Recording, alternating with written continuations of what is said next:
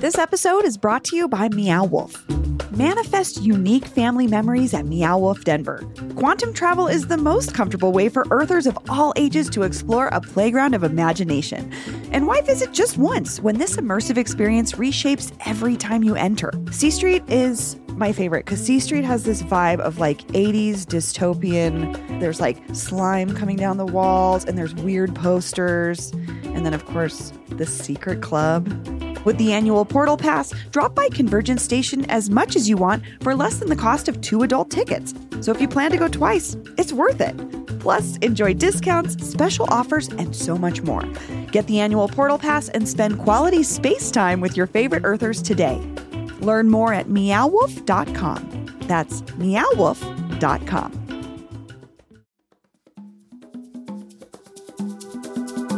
Today on CityCast Denver.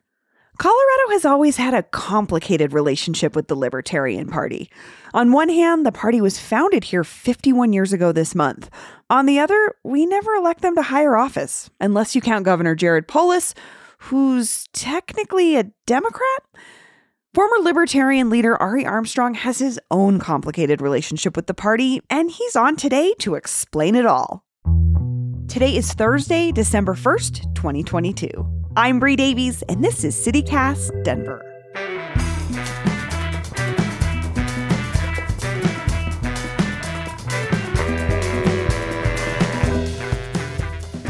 Ari Armstrong, welcome to CityCast Denver. Thank you. Thanks a lot for having me. Okay, so I'm just going to put it out there. I have to say that I've heard from folks that libertarians can kind of come off as cruel or indifferent to human issues. And I wonder what you say to people who think that libertarians are like mean jerks. That's supposed to be the last question, not the first question.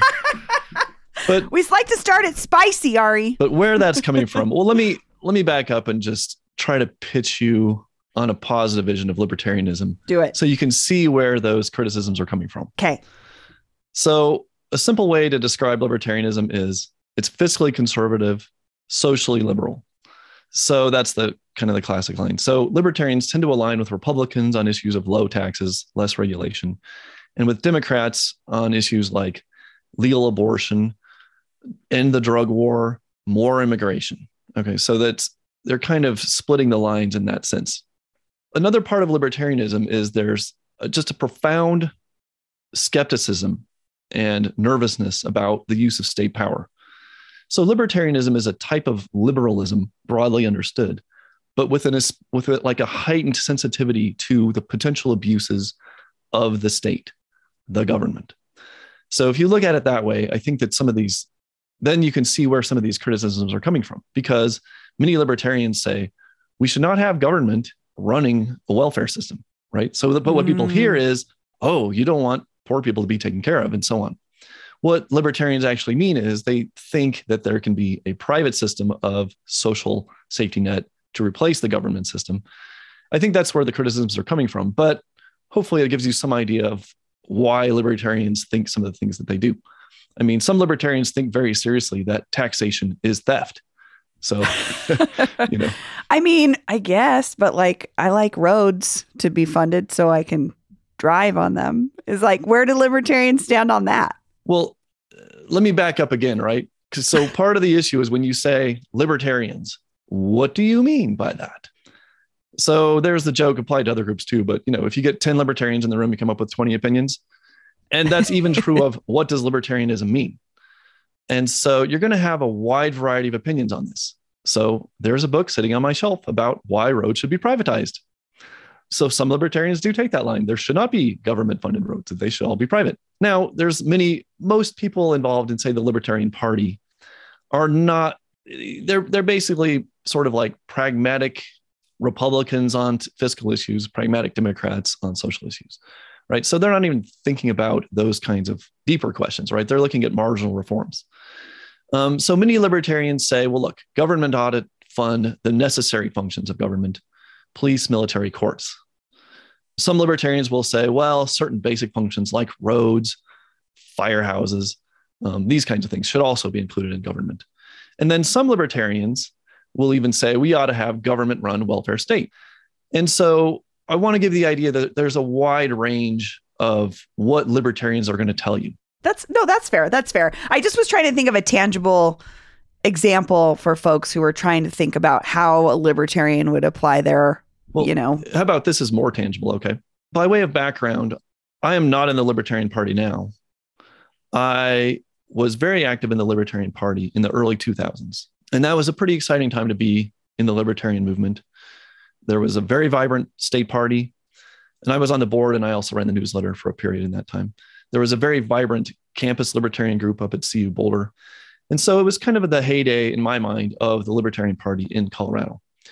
But one of the things that happened back then that I was involved in, there's a sheriff, still a sheriff in San Miguel County named Bill Masters.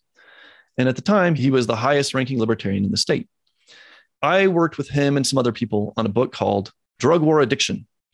So we were very early players, and libertarians have been advocating this for decades, an end to the drug war.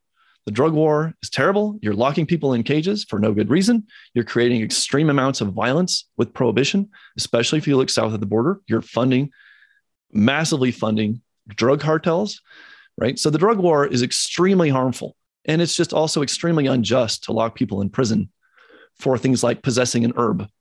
Think about that. We're going to lock you in a cage because you possess the wrong herb. That's crazy. I still believe I'm still libertarian in that sense. So we were in the Libertarian Party, and Bill Masters were very active in pushing for ramping down the drug war and specifically legalizing marijuana. I'm not saying libertarians are alone responsible for that, but we certainly played a role in the legalization of marijuana in this state. And so that's one of the important victories, I would say, that's associated partly with the libertarian movement.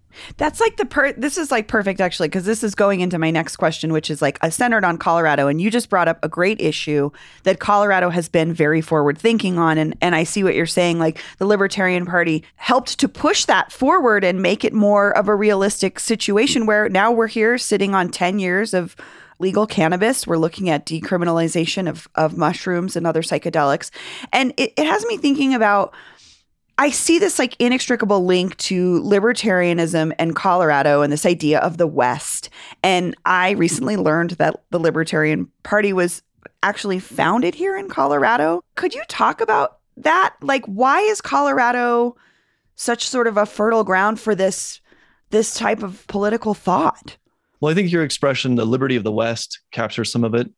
There's sort of the cowboy mystique. You'll notice that Colorado politicians will still attend political events in cowboy hats.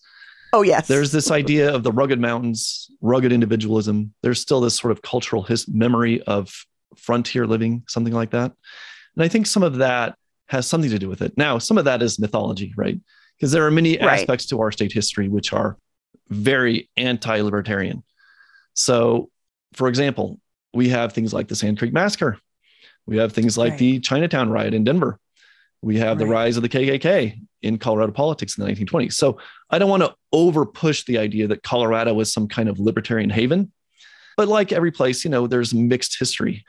And more recently, we have, in addition to legal marijuana, we were an early adopter of women's suffrage. Colorado was an early adopter of re-legalized abortion. We also have the Taxpayers' Bill of Rights, which people on the left hate and libertarians tend to like. But I think that blend, right? Just look, we have legal marijuana and the Taxpayers' Bill of Rights. Okay, that is like, yay, libertarianism. If you think in those lines, right? That's a great combination to have as a state. And so just demographically, I think that we're still drawing people in who are looking to that combination of fiscal responsibility, say, but with a more liberal social outlook. So I do think that there is something important to the idea that Colorado has a libertarian heritage. So, Ari, I'm thinking about our last election, and on the ballot, there were libertarian candidates for governor, for secretary of state, and for other offices. But like when we look at the returns, the libertarian candidate for governor got like 1.2% of the vote. Why is that? Like, I'd love to just talk more broadly about why libertarian policies and ideas can be pretty popular here, but candidates can't seem to win. Well, minor parties don't succeed in general, regardless of party, right? We also have the Green Party. We also have the American Constitution Party. And the main reason that minor parties don't succeed is because of the voting rules, right? When you have a winner-take-all system, where if you have 5 candidates and everybody gets 20%, but one person gets one extra vote, you win that race with 20+% of the vote. That to me is a very bad system. So I think that there are real problems with the way that we set up our electoral system, but you have had some successes. Like I said, Bill Masters was a Libertarian sheriff. At one point, the city council in Leadville was majority Libertarian. Not that those are supposed to be partisan races, but we made hay of it in the day, right? So they've had some successes. There's never been a state legislator in Colorado who's Libertarian. There have been that equivalent in some other states, like the legislative level. There's never been a governor who's Libertarian. So they haven't, in general, across the United States, minor parties have not had much influence. Well, okay, so this is actually perfect because I'm thinking about Governor Jared Polis, right? He is a Democrat. He ran as a Democrat. He was elected as a Democrat. But I hear all the time, and I feel like he's even claimed himself that he's a libertarian. So is this like, do you think if he could run as a libertarian and actually have a chance, like you're saying, that the two-party system has really made it almost impossible? Do you think he would? Do you think he is a libertarian? What do you think about that claim for our like current governor? Well, he would never run under the Libertarian Party banner. Is he a libertarian? Well, Reason Magazine says he's the most libertarian governor in America. And he does have some libertarian leanings. In Congress, he was friends with Justin Amash, who was self-proclaimed libertarian.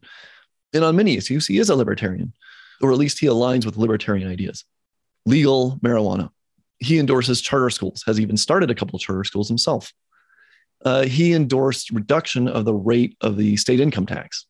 He's even said he would be okay with bringing the state income tax to zero, eliminating it. But he has some ideas of how to replace that with other taxes, right? His plan for doing it, he doesn't have a well worked out plan for doing that, but he said publicly he would favor eliminating the state income tax and replacing it with other taxes. You know, he's said he's in favor of gun rights. Now he's also signed some restrictions on gun ownership and such, some of which I favor. Like the red flag law, I think it's a good idea to have a red flag law. Would I tweak the existing law if I could? Yes. Yeah. More in process with, well, you're thinking make it more severe. I'm thinking add more due process rights. But you can do both, right? You could add more due process rights and still make it easier to pull the red flag trigger to take guns away from people who have made threats or made threatening actions.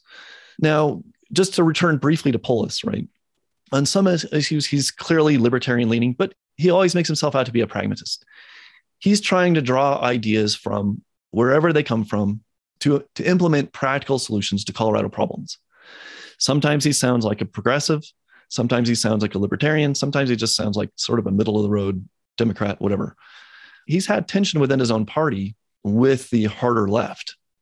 So when he first ran for governor, he lost 2-1 the first vote at the convention for who should be the Democratic candidate. And part of that was a little bit of suspicion as to how progressive Polis really is. He's also signed a lot of bills that have been brought to him by a Democratic legislature in terms of implementing new fees. Every time I buy something on Amazon, they tack on a 27-cent fee, which irritates me. There's a whole bunch of things on that level, right? New regulations on housing, new regulations in employment contracts, and all of these things I think are not libertarian, and I don't approve of them generally. So, you know, it can certainly be overstated how much of a libertarian Polis is, but it can also be understated. So, you know, I would say he's a libertarian leaning progressive. That's how I would describe him. So we just have a minute left here, and I would love to end with a prediction. I would love to hear from you, Ari, where you think the Libertarian Party is headed. Like, do you still see it having an influence on Colorado in the near future? No, absolutely not. It'll have the same influence it's had for 50 years. None. Very little in terms of electoral politics, due largely to the voting rules. Now, one thing that we can do, and that I think libertarians are good at, is not taking for granted the status quo. Just the idea, like stepping back, the way things are now, is that how things have to be? Or can we make some bigger changes, some more fundamental changes that would improve our society, improve our politics, improve the state of human flourishing? And I think the answer is yes. Clearly, the way we're doing things now, it can't be perfect in every respect. There have to be some ways that we can make some important changes. So if nothing else, I like the way that libertarians sort of think outside the box. Yeah. Ari Armstrong, thank you so much. All right. Thank you. Appreciate it. And here's what else Denverites are talking about. Local grocery store workers are once again finding themselves on the front lines of the fight for fair labor practices as the parent companies of King Soopers and Safeway attempt a merger. Colorado Newsline reports that the unions are sounding the alarm over the proposed $24.6 billion grocery store deal, with concerns over potential lost wages and impacts on pension plans and benefits. And that's to say nothing of the potential effects on food prices. Congress is holding hearings this week, and Attorney General Phil Weiser says his office is looking into it, too. And finally, we want to hear from you. What are your favorite Denver holiday traditions? Where do you take your family to feel in the Christmas spirit? Where do you go for a good Hanukkah latke? Call our holiday hotline at 720-500-5418 and leave us a message with your name, neighborhood, and fave seasonal tradition, and we might play it on the show. That number again is 720-500-5418. That's all for today here on CityCast Denver. If you enjoyed the show, why not take a minute to tell former Libertarian presidential candidate Jacob Hornberger about us? Rate the show wherever you get your podcasts and subscribe to our morning newsletter, Hey Denver, by texting Denver to 66866. We'll be back tomorrow morning with more news from around the city. See you later.